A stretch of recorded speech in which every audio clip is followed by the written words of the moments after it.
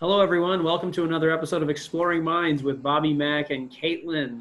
The object of this show is to speak to other philosophically minded and interesting people in an unassuming way as we explore some of life's biggest questions. And today we are joined by Hans Becklin and Tim Rice, who are board members of Esperanto USA. How are you guys? I'm Doing well. quite well. Good, good. So this is a topic that is near to my heart because I had a vision very similar to the founder of Esperanto when I was 15 years old. I made a list of like 60 things I wanted to do before I die. And one of them was invent my own language. I had this idea that, oh my gosh, what if everyone just spoke this one simple language and then everyone could, and it was like, and then I looked it up and I thought, oh wow, well somebody actually did that already.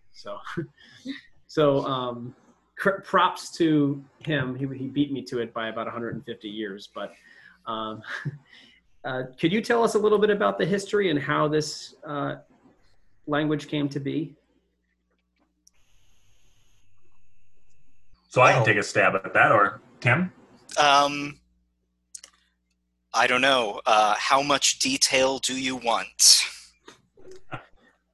You could keep going, and we could tell you if you're too much or too little. Well, Hans, do you want to go? Sure, yeah. So basically, there was this guy named L.L. Zamenhof, and he lived in what is modern-day Poland, although it wasn't Poland at the time. It was part of the Russian Empire. Poland didn't exist. What we know as modern-day Poland was about half ruled by Prussia, and about half ruled by the Russian Empire. He lived in the Russian part, and he was a Jew, and he was originally, or his parents originally were from what would now be Lithuania, but he grew up in what is now Poland, was born in a city called Bialystok. And I mention the name of the city because, in fact, Zamenhof wrote, after Esperanto had already been published, that the reason that, sort of similarly to you, he sort of had this great and grand desire for an international language was because he grew up in a city where there were lots of different people from lots of different ethnic groups that all happened by, essentially historical happenstance to be thrown together in the Russian Empire. There were Russians who spoke Russian, there were Jews who spoke Yiddish, there were Germans who spoke German, and there were also Poles who spoke Polish. And they all sort of kept to themselves. They each had their own quarter of town, literally. But of course, they had to interact. They all had to interact with the government, which was in Russian. They had to interact in lots of other ways, too. And in fact, there was a lot of antipathy when those interactions would take place, including what we would now consider hate crimes or pogroms that took place in the streets of Bialystok on a regular basis. And Zamenhof had this maybe a bit naive, but nevertheless beautiful idea that, if they all just spoke the same language, there would be much less misunderstanding, and there would be much less many fewer problems in Bialystok. So even when he was about 10 or 12 years old, this idea really fascinated him. And he began sort of to think about, well, what would I want a language to be like? And he was pretty fortunate because his father was a language teacher and also worked part of his life checking over Yiddish and Hebrew periodicals as a part of the Russian censor's office, right? Because nothing could be printed in the Russian Empire without first being approved by the censor. So he grew up in a family where they spoke Russian, Polish, and Yiddish at home, but he also learned Hebrew, learned Latin from his father, learned German at school, and was just very much absorbing all of the linguistic material that was around him. And he had a few different tries. In fact, there's a famous story about he got a bunch of his friends from school together when he was probably, maybe 14 or 15. And he had them all sort of learn the bare bones of his first try at a language. And the only person who was really jazzed about it was Zamenhof himself. The other friends were like, yeah, that's cool, man, but I'm not really, it's not for me. It's not for me. But Zamenhof kept trying. There's an apocryphal story that his father was not a fan of this, and that he, in fact, took the notes of Zamenhof and burned them while he was at university in Moscow. However, that was probably something that was thought up by one of the first biographers, or maybe we would even say hagiographers of Zamenhof, Edmond Privat, who was a Swiss Esperantist and wrote the first sort of biography of Zamenhof after his death. But certainly Zamenhof's family and parents thought this was kind of a harebrained idea, and they certainly knew it wasn't going to pay the bills. So he went to medical school in Moscow, supposedly did very well, but this was still always kind of in the back of his mind. So when he graduated, he had a difficult time getting a position because of the economic circumstances in the time. He moved around a lot. And sort of part of that instability was that he had some time to dedicate to Esperanto since he wasn't practicing medicine all the time. His practice wasn't really at its full capacity. And he gave it another go. He kind of used some of what he had come up with as a boy, along with some other material that he had sort of come up with himself. And he published what we now call the first book, La Unua Libro de Esperanto, in 1887. And he had a bunch of copies printed. In fact, you would probably wonder, well, how did he have the money to print those copies? He married a woman named Clara Sibernik, whose father owned a soap factory in Kaunas, which is in modern-day Lithuania, but at the time was also in the Russian Empire. And he spent his wife's dowry to print these little pamphlets. I think he printed up maybe 10,000 of them. And he basically sold them or gave them away, sent them off to eminent people. And interestingly enough, there were people who got this pamphlet and actually learned Esperanto and wrote back to Zamenhof in Zamenhof's new language. In fact, there's even a couple of stories of people who were local to him in Warsaw who learned the language from this little pamphlet and then knocked on his door and started speaking him in Esperanto at the door. From there, Esperanto spread first to Sweden and Germany, where there were pretty significant groups of speakers of a previous international language, which was known as Volapük, which was kind of a strange language. It was basically, if you tried to take all the grammatical features of German and just kind of regularize them a little bit, that would have been Volapük. And it wasn't a great idea for an international language, but nevertheless, this was the age of idealism. It was the age of the beginning of internationalism, right? And people really were thinking, we need to have strong international institutions, right? This is when they're starting to regulate the telegraph and the radio and the Red Cross and all kinds of other things internationally. So people think, well, there needs to be an international language. The only one that's come along so far is this Volapük, so let's try it. And two significant sort of constellations of Volapükists, one in Germany and one in Sweden, find out about Esperanto and they start to learn it. And in fact, that was really, really important because of the political challenges in the Russian Empire. Zamenhof had a very difficult time, even though he kind of had an in with his dad having been a censor, getting anything through the censor's office in Russia. And in fact, the first periodical that was in Esperanto was basically banned in Russia after there was an article written by Leo Tolstoy that had been banned in Russia that Zamenhof translated into Esperanto, put in his magazine, and then, of course, hoped and prayed that there wouldn't be repercussions.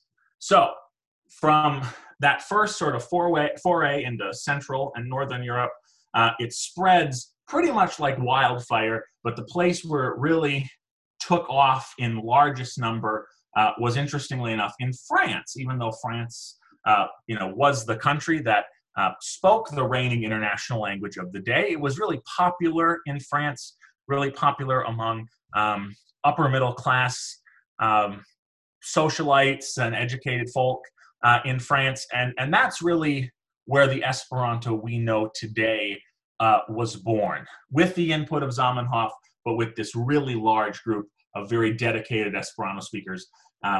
They were the ones who first organized Esperanto congresses for people from a lot of different countries to come together and speak Esperanto. They got the first books published in Esperanto, and Esperanto really was this sensation, and it really was growing at an amazing pace until the First World War came along, and then, of course, the heartland of the Esperanto-speaking world, France and Germany, were tattered and ripped apart by war. And that really set the Esperanto movement back a lot, along with, of course, the death of Zamenhof. He also died during the course of the First World War, not in battle, but of natural causes in Warsaw. So that basically gets us to the end of Zamenhof's life. And I teach classes about Esperanto history, so I could go on for 2 hours easily, just giving you the highlights. But I think that probably gives you a flavor of how Esperanto kind of got its footing. So in the early stages, how many words does Esperanto have? Like, you guys are saying like they're writing whole books and articles in it, but did this one guy come up with all of the words from scratch? Or was there some kind of way that people could sort of come together and agree about how to add new words to it? I can take this one if you'd like. In Esperanto, it sort of works like open source software, in that new vocabulary is added pretty much by community acceptance. Also, there is what's known as the base root list, a sort of generally accepted list of sort of word roots that a lot of teaching materials use. And what you can do with those is you can add suffixes and prefixes to make new words. So, for instance, if you have the word for coat and you want to come up with coat rack, which doesn't really make sense in English if you just have them separately, there is a suffix that you can add on, and you have coat rack. And you just have to know the suffix and the root, and you can use all of the affixes to make new words. There's just a lot of suffixes that are like, what's the general, is there just a suffix for rack in general, like bike rack, coat rack, like every kind of rack, or is it like something kind of more abstract than that? It's a non-closed container. Okay. Yep. I can see that, yeah. Like Ingo. And there's better ones, like, for instance, tool. So, tranci is to cut, knife is trancillo. Cutting tool. Yeah. That's pretty good, actually. I like that. So just to give you an idea just of sort of what Tim was talking about, at the very, very beginning, there was a list of about 2,500 words, and that was in some of the first books that Zamenhof put out. But Zamenhof knew that wasn't enough, and one of the things he recommended that the first Esperantists do is translate a lot of great literature into Esperanto, so that they could figure out, okay, so we've got 2,500 words, and we have this really, really productive system of affixes.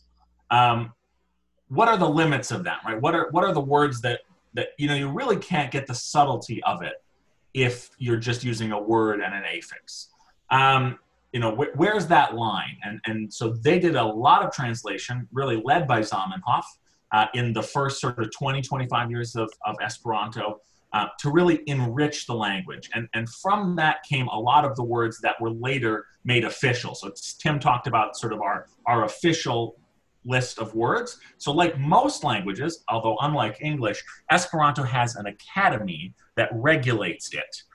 And really what they're doing is they're giving their stamp of approval to something that the speaker community has already widely accepted. So a great example of this was in the 90s when computers started to be a big thing. There were questions about, well, what word should we use for computer? So there was computero, computoro, and then there was also computilo. Il being that word that Tim referred to meaning tool, and computi being a verb that means to compute. And in fact, there was quite varied usage for quite a long time. But what ended up winning out was that word that probably is created most according to Esperanto's internal logic, computilo. Now, of course, in this case, it doesn't hurt that the word sounds enough like the word for computer in most sort of Western Indo-European languages, that it's not really a problem. Either way you cut it. But that's an example of a word, and in fact, the base word computi was made official later by the Academy of Esperanto, so that then, of course, also computilo is considered a standard normative part of the language. But I'm just going to show you right here. So this is the normative dictionary for Esperanto. It's called Plena Illustrita Vortaro. This is the edition that just came out this year, and it has, I think, about 18,000 roots in it.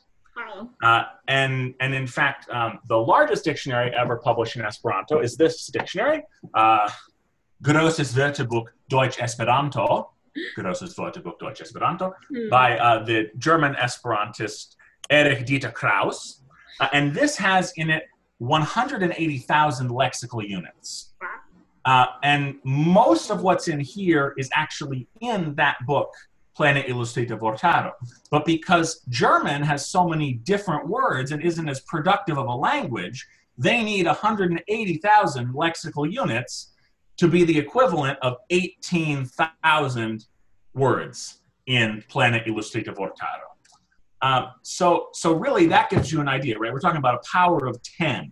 That's how many fewer words you need to be able to express almost anything in Esperanto after you get to a base level of understanding. And yeah, so there are new words coming into Esperanto constantly, and I think it's a really great thing that there are words coming in. In fact, I'm on the editorial team of the next version of Plena Illustrita Vortaro, and I just love it when I come across a word that I haven't seen before. It fills my heart with great joy and rapture. So, like you said that there's fewer words, but would you say that limits expression, or how does that, for instance, I'm just thinking about, I don't know, words for emotion, where there's things like happy and sad and things like, but then there's also, grief and exuberance and joyous and things like that, where they're kind of just variations on happy, but they do kind of have their own meaning too. So do you think that Esperanto has methods for capturing that variety while still keeping it simple? Tim, you want to take a stab at that? It's, in my experience, it does. Something that English does,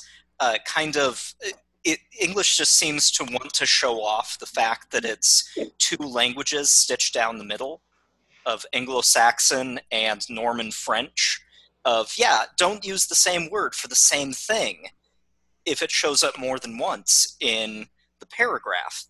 That's what I was told in college. In Esperanto also, you still have the ability to do metaphor and creating images with words, which also helps with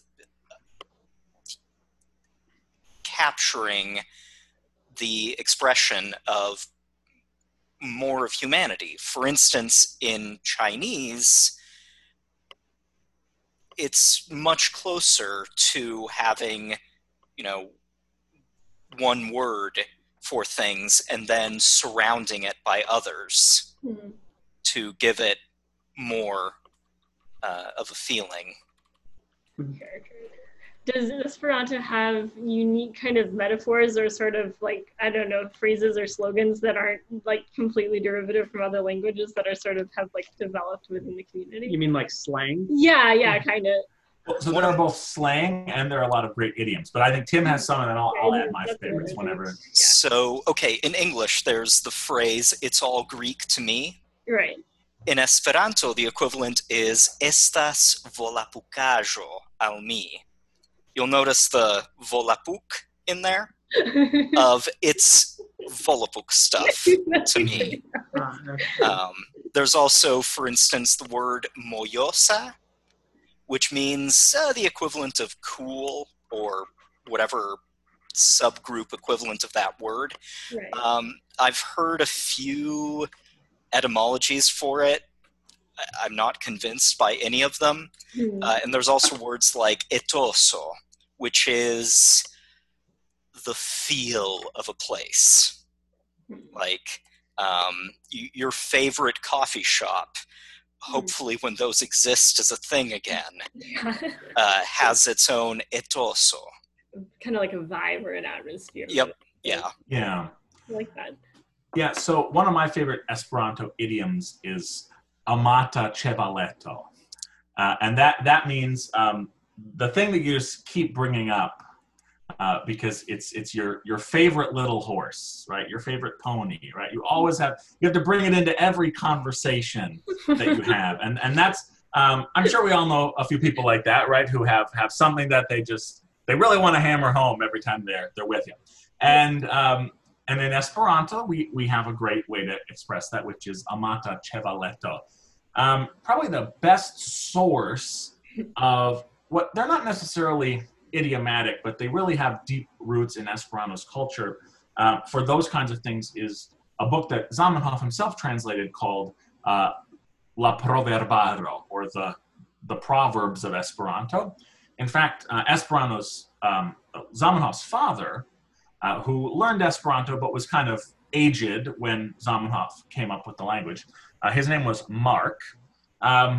Mark Zamenhof loved proverbs, and he collected them from all kinds of different countries and different places, and had put out a book of proverbs. And Ludovico L.L. Zamenhof thought that a great way to give a little more culture to Esperanto at the very beginning would be to translate all these different proverbs that his dad had compiled into Esperanto, and they really took. So there are a lot of proverbs that are used from that resource, from that book, up until the present day, especially in literary translation. And just to say a little more about the sense of whether or not there are enough words in Esperanto for things. I've translated a lot of literary fiction into Esperanto, and I haven't found any time where I haven't been able to find a similar word with similar subtlety. Of course, you have to be very creative in your use of the affixes, right? And that's just a normal part of every sort of advanced or serious Esperantist mind, right? Is how do you sort of take this apart and then put it back together in a way that kind of makes sense in Esperanto. And that, I think, is true of idioms as well. With the exception of a few, they really aren't a big part of Esperanto, because Esperanto is supposed to be this neutral language for everyone to be able to understand and communicate through. And, an idiom is, by its very nature, something that is opaque to someone who isn't in that, culture that it sort of belongs to. Esperanto has a culture. It has the proverbs. It has moyosa. It has amata ĉevaleto. Those are really much, much fewer and far between compared to English, which, just loves idioms. Well, it's kind of like when we're kids and we're learning how to read and we're learning how to decode, and we're trying to use our context clues and use like prefixes that we know and suffixes that we know to understand what a new word is. And I noticed this when I was doing the first few Duolingo lessons on Esperanto to prep for this. And the first two words that you learn are viro and virino, man, woman. And then they don't tell you what and then I know that Kanabo is boy, and then I can guess from my context clues that Kanabino must mean girl. So you take any, I guess it's that you take any masculine word o, and then you change the suffix to ino, and it becomes a feminine version of that. And from what I understand, there are no irregularities, which cuts down on this. Oh wait, is that an exception to this rule nonsense that we have in English? And like every language, or like just every language, yeah. It's phonetic too, right? Like there's no weird like KN for like me or something like that. Like kind of. Mm-hmm. Yeah, Go ahead, Tim. Everything is pronounced, and that has led to some criticism because the creator of it was Polish. He identified as such, and Polish has a pretty high threshold for what is too many consonants put together, which, for instance, the word to know, as in to know a fact, is "see." Is that like yes? Going into a "ts." See, interesting. See. Mm-hmm. Yeah. So, and that's definitely a problem so I teach Esperanto to people who finish the Duolingo course, generally as a part of our big Esperanto summer course here in the United States, which is called NOSC.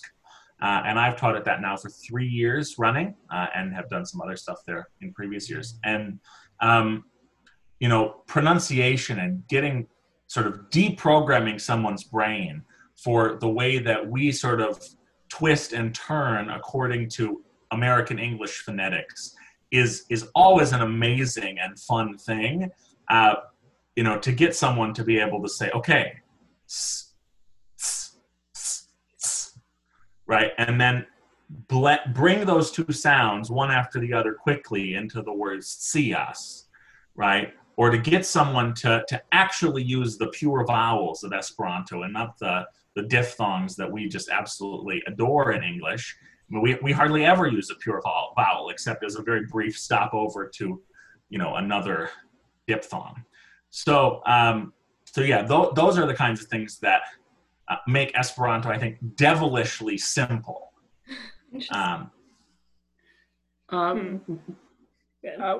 We were kind of remiss here. We didn't ask what your personal journeys were with Esperanto. I'm curious to know how you guys got into it and what made you as passionate about it as you are now. I can start. Go on.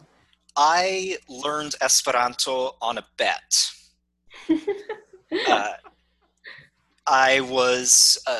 I've been interested in languages throughout my life. I grew up in Latin America. I'm a fluent Spanish speaker. And I was talking with some friends about languages and the process of learning languages.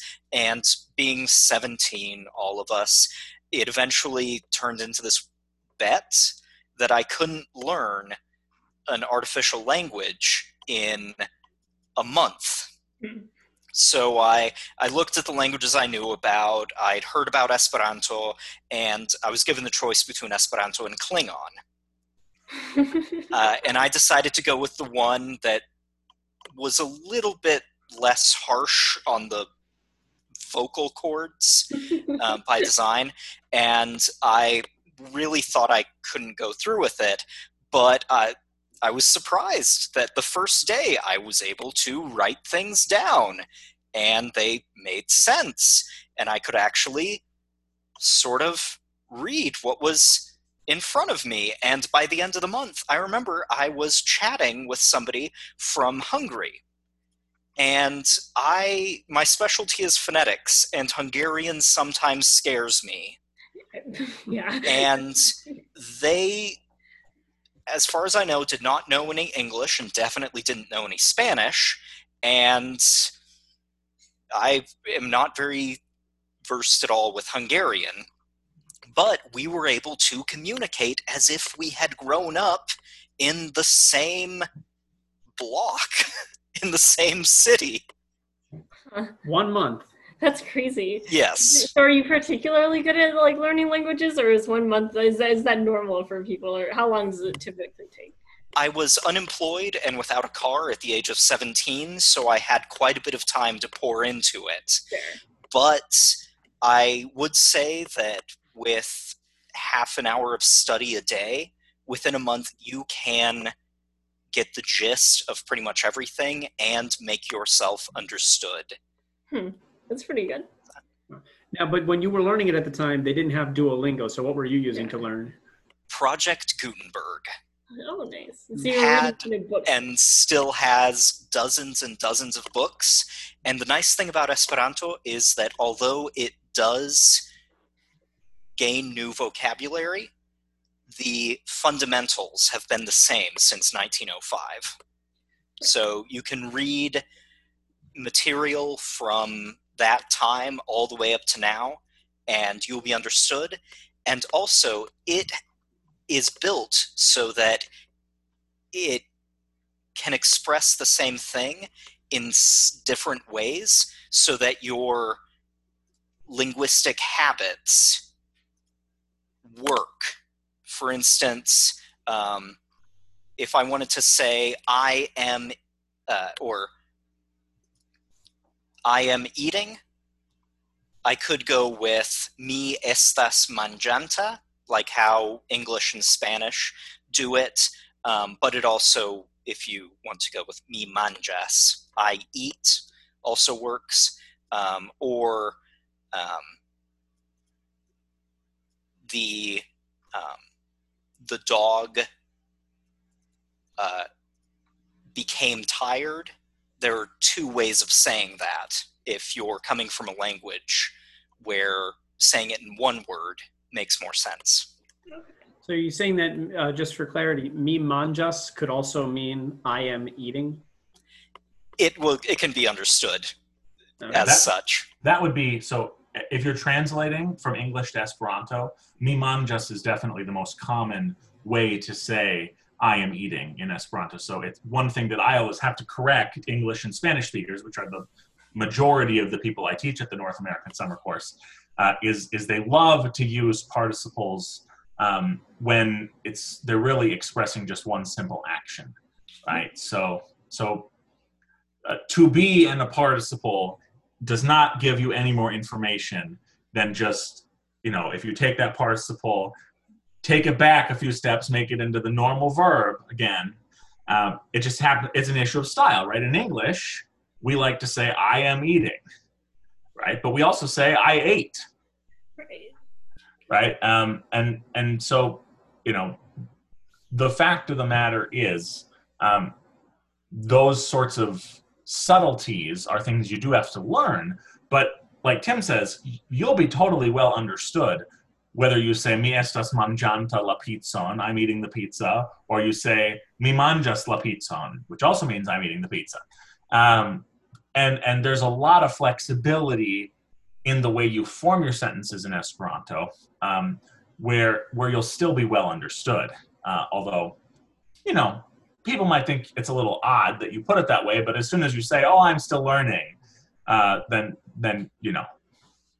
Esperantists are pretty much all, well aware of both the joys and the trials of learning Esperanto, because we all had to do it at one point in time, right? There are very, very few native Esperanto speakers, and even those who do learn Esperanto from their parents, perhaps if their parents, for example, met through speaking Esperanto, they have to take out a textbook and study Esperanto as well to be able to speak it at the level that Tim and I do, because they didn't, get phonics and grammar and everything else in school, because there aren't any schools that teach Esperanto to native Esperanto speakers. They're here and there in different cities and different towns throughout the world, but there aren't enough of them anywhere to have a school for them. And Hans, what about you? What is your story?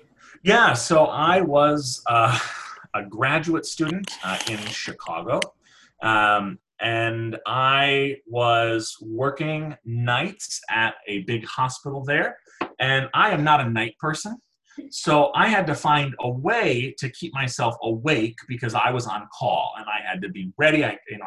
I can't sleep with my shoes on. That would just, that doesn't work for me. I even take them off on an airplane. Fortunately, my feet don't smell. And, you know, so I had to find a way to distract myself. And I brought, in the first couple of weeks, big stacks of books into the on-call room. And I would just sit there and read and read and read and read. And that got boring after a while, right? I read like 20 novels in the course of like a month. And I was like, this is not working for me. You know, I like reading, but I feel like I got to do something else during this time when I have to be ready to run. But, you know, more often than not, you're just sitting there 80% of the time.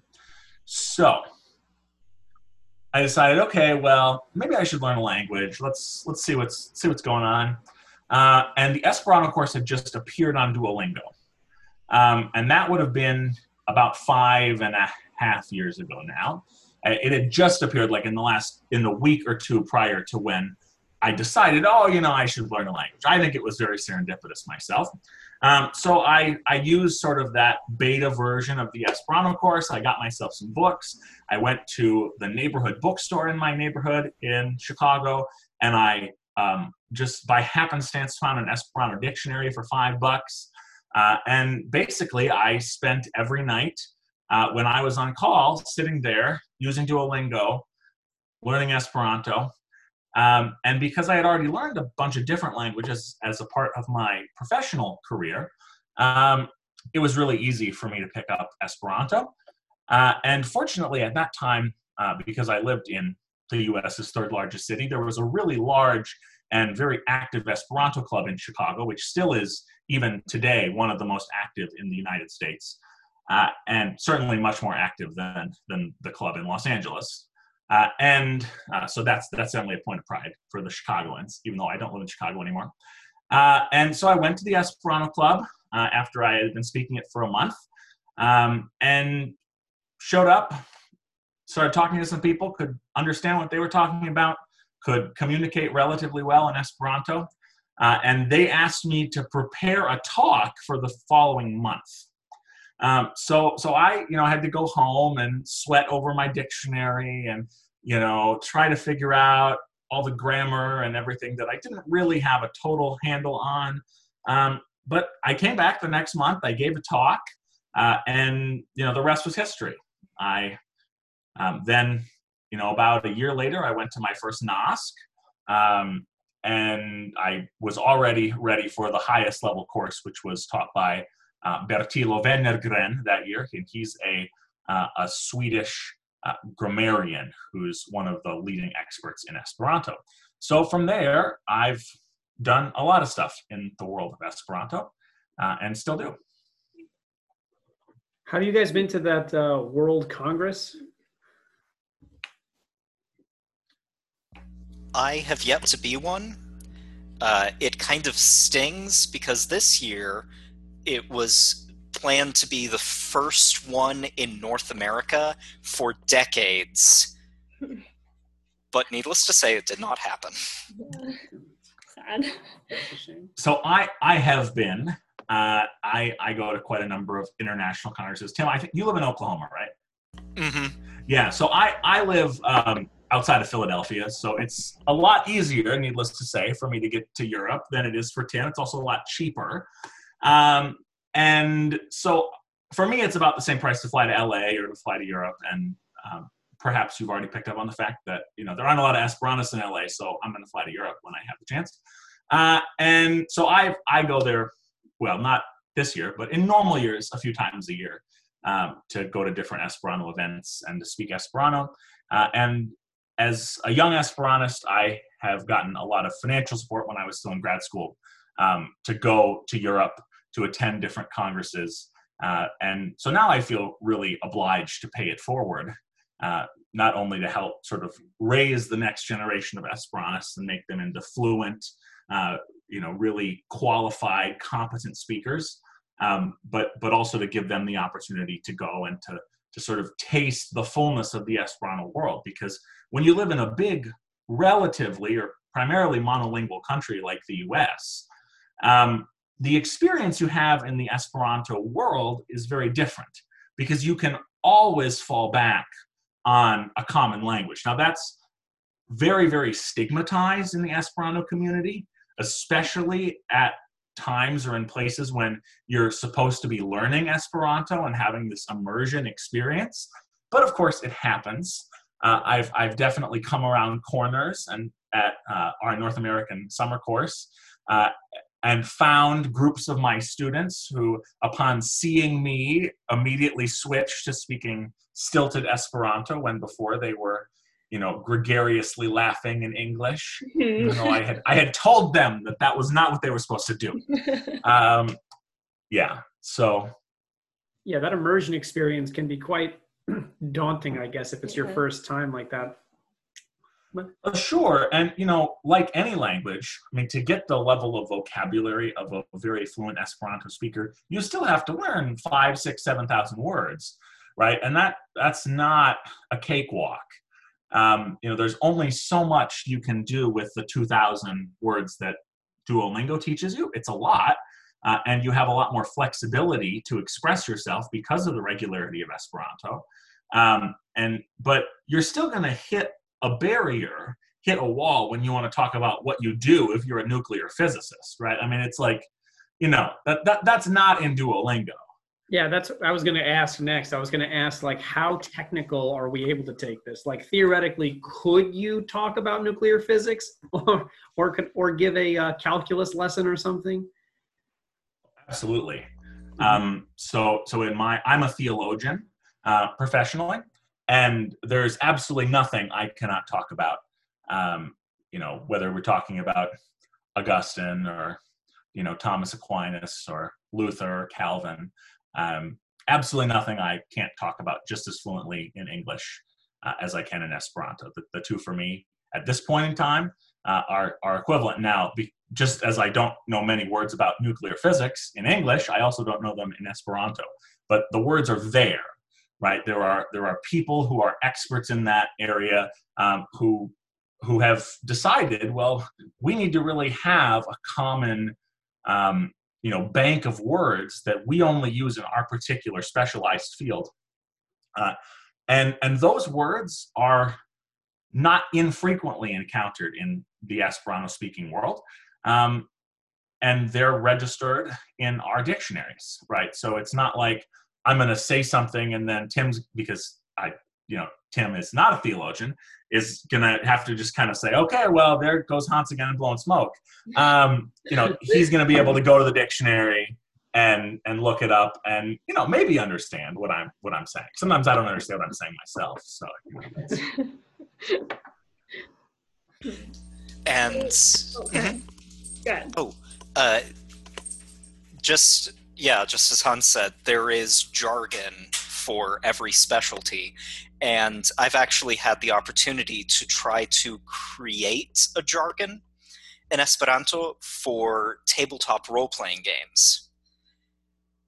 And something that I discovered very early on in the process and knew it before I started translating material is that in many things in English, every single publisher tries coming up with a unique word or something that is the exact same thing and trying to avoid that in Esperanto. Just sort of like simplifying it like a 10-to-1 ratio again, basically. Mm-hmm.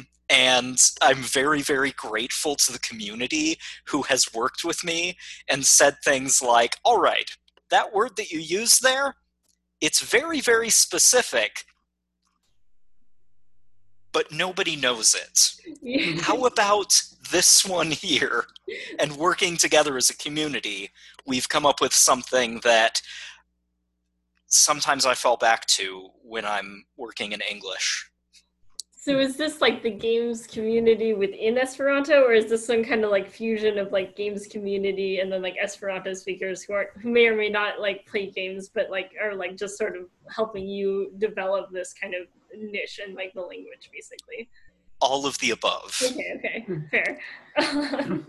That must be awesome to like go into this untapped market of like tabletop role-playing game vocabulary. I could get into that actually.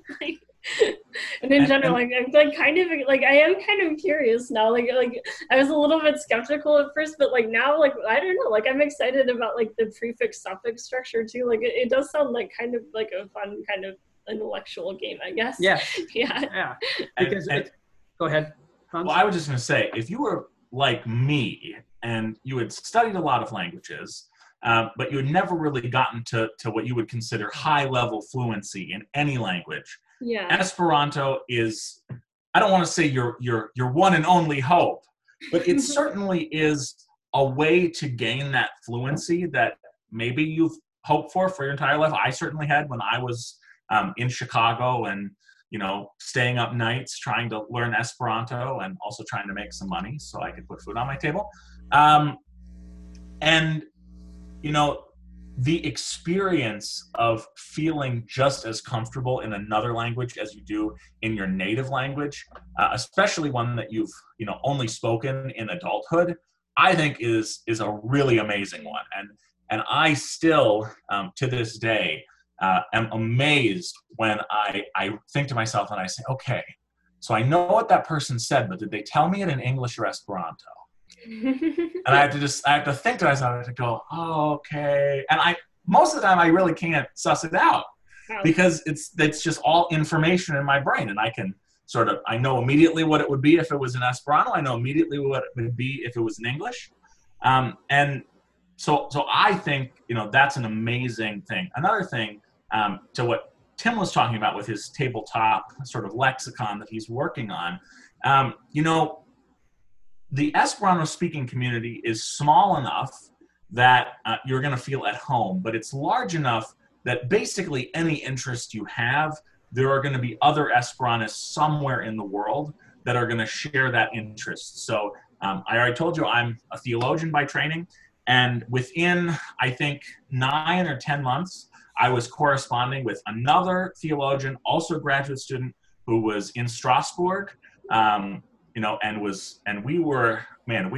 we had an awesome time just writing email after email to each other and, you know, talking about books we had been reading. And he'd be telling me about, you know, the French theology that hadn't been translated into English yet. I'd be telling him about English stuff that hadn't been translated into French yet. And it really, really has an amazing ability to bring people together because people feel comfortable in it. I think if you've done any traveling, and even before I learned Esperanto, I love to travel, you probably had that experience where you go somewhere and you realize that, you know, sure, people know the words in English to do their jobs, right? They can sell me a beer, you know, they can check my bag at the airport, they can get me my train ticket at the train station, but you're not going to be able to sit down with them and talk about, you know, the differences in, you know, the responses to social problems in, you know, your home country and the country that they live in, right? Their knowledge of English or whatever language you're using as sort of the bridge language, just they never were hoping to get to that level, right? They were trained for sort of a limited use pattern. But that also means that so much of what that other country has to offer is off limits to you, right? You're never going to be able to understand it. All you're going to be able to do is go to the places where they've got the menu in English, you know, where they've got a waiter who's going to be able to understand, you know, what you want. And you're never really going to be able to meet the people who, you know, we all want to see the buildings. We all want to eat the food. We all want to, you know, drink the drinks, but there are people behind those buildings, behind that food, behind those drinks who are, you know, either creating new culture or keeping their culture alive, right? And that means something to them. And I think it's so much more enriching of an experience to be able to say, you know, okay, but, you know, what does this mean to you, right? Well, oh, you know, my grandma taught me how to make this and, you know, it's her special recipe and we still, you know, serve it in this restaurant, right? Well, you're not going to get that. You're going to get, you know, here's the bill. Tip not included. You know, that's the kind of thing you're gonna get. So yeah. But how many Esperanto speakers are there worldwide? What do you think, Tim? This is a controversial question. I see. Yeah, getting into the controversial. If you want to get the, people who can say hello, people who can figure out what's going on when reading news in Esperanto. 1 million is a nice round number for that. Okay. People who are really, really, who travel to use it, who you can, talk to as if you had grown up on the same streets, fluently and all that. I would say 200,000. Also not bad, actually. More than I was expecting, actually. Yeah, that's pretty good. So you can meet someone in a foreign country, like especially since it's like a tight-knit community who like speaks Esperanto, like meet up and talk to them. I always make sure to have a green star on my backpack whenever I travel internationally. Has that worked out for you? Yeah, have you ever like had a spontaneous conversation with someone? Not face to face, but recently I was in Colombia, and there's an app called Amikumu, and I wasn't able to meet any Esperantists because they were having their national convention 300 miles away from where I was. That's frustrating. But I was able to send them greetings and talk to them that way. Yeah, cool. It's still cool.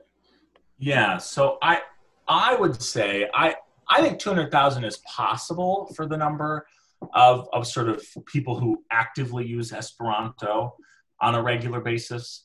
I think though, if you're talking about people like Tim and myself who are really dedicated, really into it, the number I would quote would be more like between 10 and 30,000 people. And of course, that still gives you a lot of options because they really are very well spread out throughout the world, right? So there are relatively few large countries where there isn't a significant Esperanto presence. There are some smaller countries, especially less developed countries, where Esperanto, if it exists, is one Esperantist, right, who's trying to start a group and teach his friends or teach her friends. And, that can be limiting, but in a lot of places, you can go to almost any major city. You can get, certainly a meal and talk with people about what it's like to live there. There's a great program called Pasporta Servo, which the Organization of Young Esperanto Speakers, which is called TEYO, runs.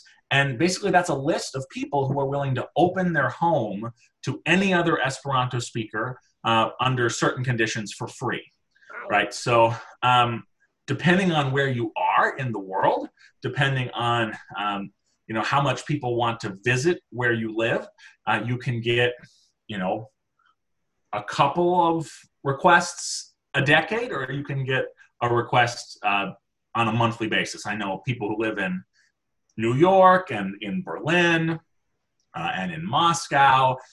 If they're up there, they're getting binged a lot, right? They're getting a lot of requests for people to stay there when they're in the city visiting, both because it's expensive to go there, and of course because there are a lot more people visiting.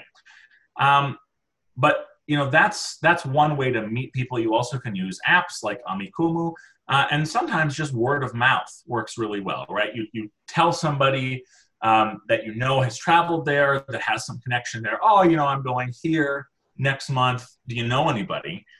You send them a message, or you send them an email, and they'll say, oh yeah, you got to look this person up. You'll have a great time. And because it's a small community, because I know this person, I trust them, I always do that. Sometimes my wife thinks I'm a little crazy when I'm taking her down some dingy Eastern European street and, just knocking on one of, 60 doors that only differ by the number on the door. And there have been some interesting times, like when I was in Cuba. That was really interesting. But all in all, it's a wonderful way to meet people with a lot of diversity, and just really the people who learn Esperanto generally learn it because they want to get to know you, and they want to share the culture that they have as their native culture with others, right? So there aren't a lot of groups of Esperanto speakers who are sitting at the bar, just, everybody's sipping their beer, going, oh, what are we going to talk about? Let's watch the Eagles over there. And that's not a problem. Right. Yeah. Just as a little interesting side note that I don't know if you've thought about this, but it just came to the top of my head of you saying that Chicago has such a large Esperanto speaking community. That might be due to the fact that it's so close to the Baha'i House of Worship, the Baha'i House of Worship in North America, which is only like 15 miles north of Chicago. It's so the Baha'i faith has like a main house of worship on each of the 6 major continents. And one of their goals as a faith, like if you go into a Baha'i center, there'll be a list of tenets of their faith. And one of them is there must be an international language spoken by all people to foster world unity. Nice. And so I'm thinking that maybe because they have this main house of worship so close to Chicago, that's maybe there are a lot of Baha'is there that are based there that are speaking it.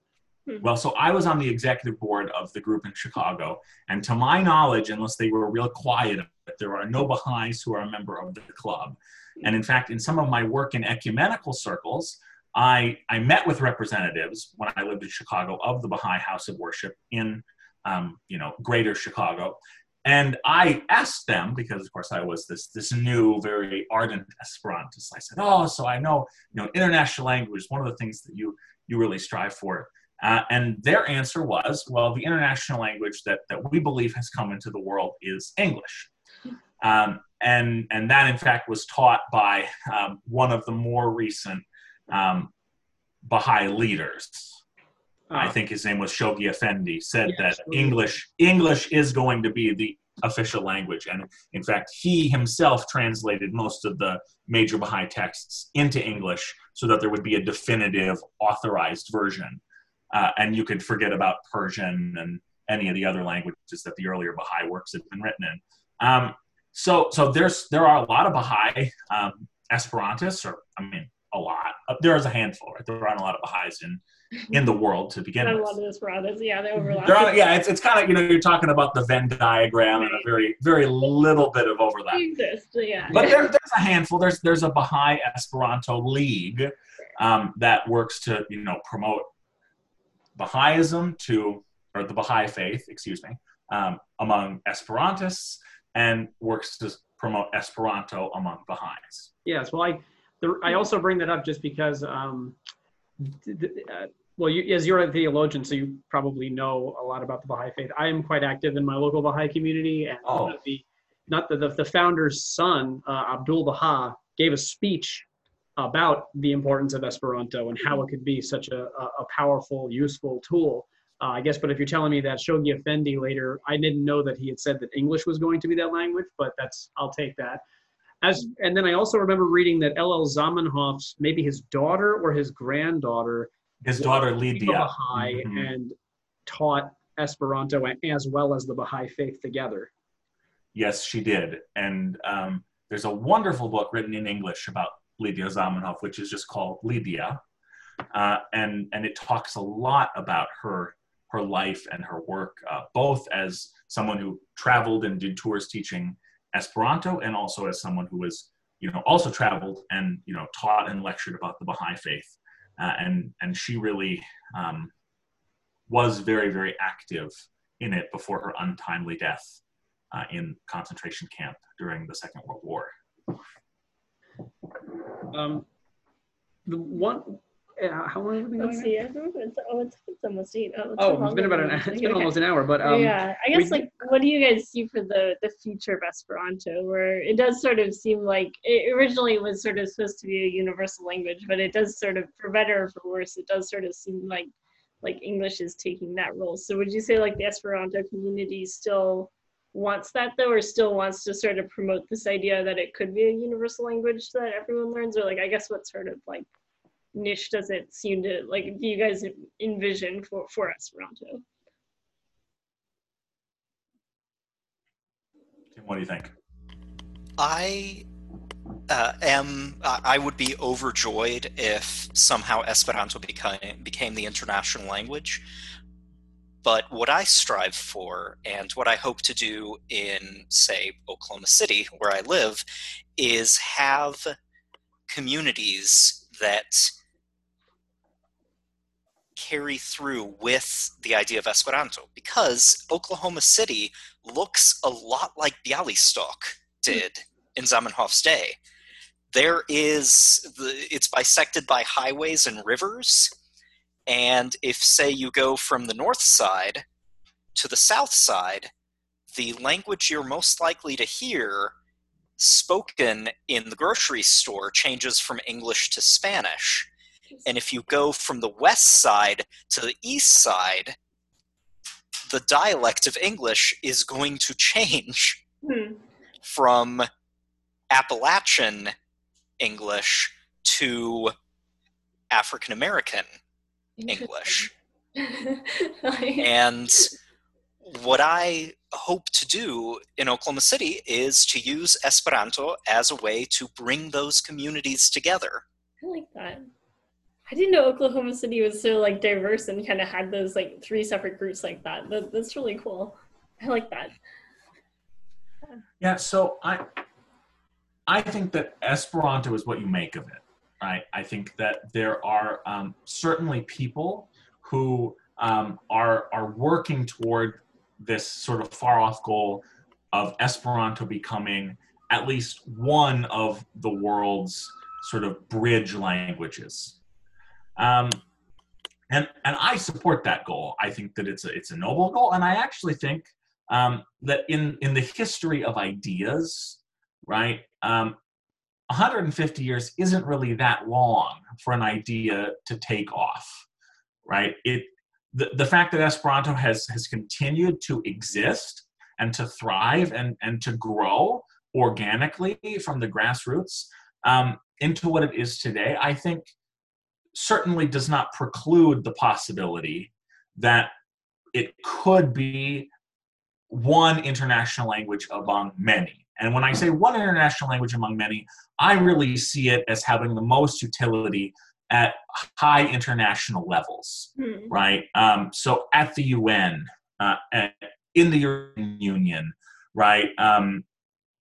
Among, Organization of American States, those kind of international organizations, as well as in smaller organizations, right? So I am a Lutheran, and there are 80 million Lutherans throughout the world in 170 countries, right? Most of us do not have a common language when we come together for huge international conferences and assemblies to do the business of the whole church throughout the world. And we hire translators. We work very hard to make sure that everybody can speak a language that they feel comfortable, talking about important theological concepts and pastoral concerns in. But if your native language is Russian, and there are Russian Lutherans, you're not able to come to the floor and speak, right? You have to speak in Spanish, English, French, or German, right? If you're one of the growing group of Chinese Esperantists or Chinese Lutherans, you have to come to the floor and speak one of those 4 languages. And there certainly are people who have those qualifications. They maybe got their doctorate in Germany or in the United States or in France. But is that going to feel as natural to them as speaking their native language? Almost certainly not. So I see there as being use cases where Esperanto is really useful and very pragmatic, right? Because paying a bunch of translators for a 2-week-long convention to be there after hour, day after day, costs hundreds of thousands of dollars, right? And, how much would it cost if you're doing that every few years from now until the end of time?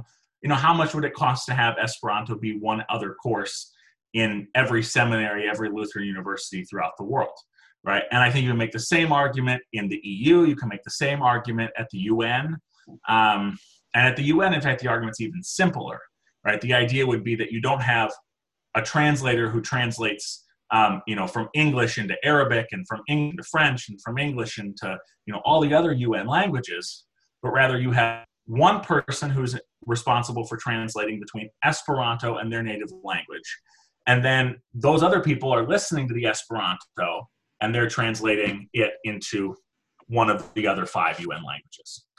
And that too would cut down on sort of waste, if you want to talk about it in that sense.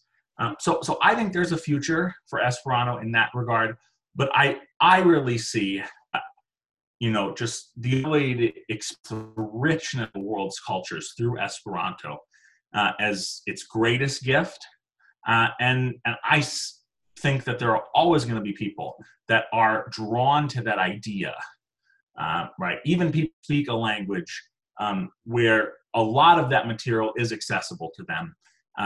They're going to want to be able to see it with their own eyes and hear it with their own ears and actually talk to someone who's living that culture, not just read about it or hear about it from some, English speaker who's maybe able to serve as that bridge.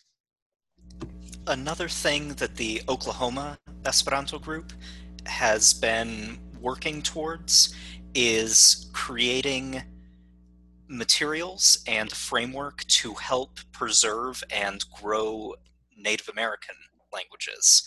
Because Oklahoma, although it may not seem like it from a distance, is one of the most linguistically diverse states in the United States. And many Native American languages are very, very capable of deep expression, which is a nice way to say, as a language teacher, freakishly terrifying to learn as a second language. And what we've been doing is trying to create, I'm thinking of the word here in Spanish, that's not the language we're doing right now, to create relationships with language revitalization efforts to do things like, for instance, a Muskogee to Esperanto dictionary. And I've actually been studying Muskogee. I say Muskogee instead of Creek because I also know a bit of Greek, and when I say those together, people think I've stuttered. And when I was reading the materials, from English to Muskogee, I would come across things like, oh, this is what you put in a word to say that it is causing that. And I was able to look at some examples and then go immediately to the practical uses of it, because Esperanto, well, there's a suffix for that. That's a cool suffix. You guys might have talked me into learning Esperanto. I was like suspicious before, but like I'm really liking this like suffix concept. That's good. Nice. Yeah, we were originally gonna learn German together, but now. No, I like Well, if you learn Esperanto, you'll definitely be able to go to Montreal in 2022 with Tim and me, and we can all hang out and talk in Esperanto then at the World Congress, which will certainly be a great delight because, as Tim said, it's going to be the first time, I think, since the 70s that it will have been in North America. Wow. Wonderful. Yeah. Well, you've definitely inspired me. 5.5 years and you're on the board, you're fluent, you're teaching courses over the summer, you're going to World Congresses, you're meeting up with people overseas who speak it. That's quite a journey to take in half a decade. So that's wonderful. Yeah, I'd love to keep you guys in touch if I have questions in the future. Absolutely. Yeah. You have anything else, I Caitlin? think that's all I got. All right. Well, thanks so much for coming on, guys. Appreciate it. Thank you. Thank you.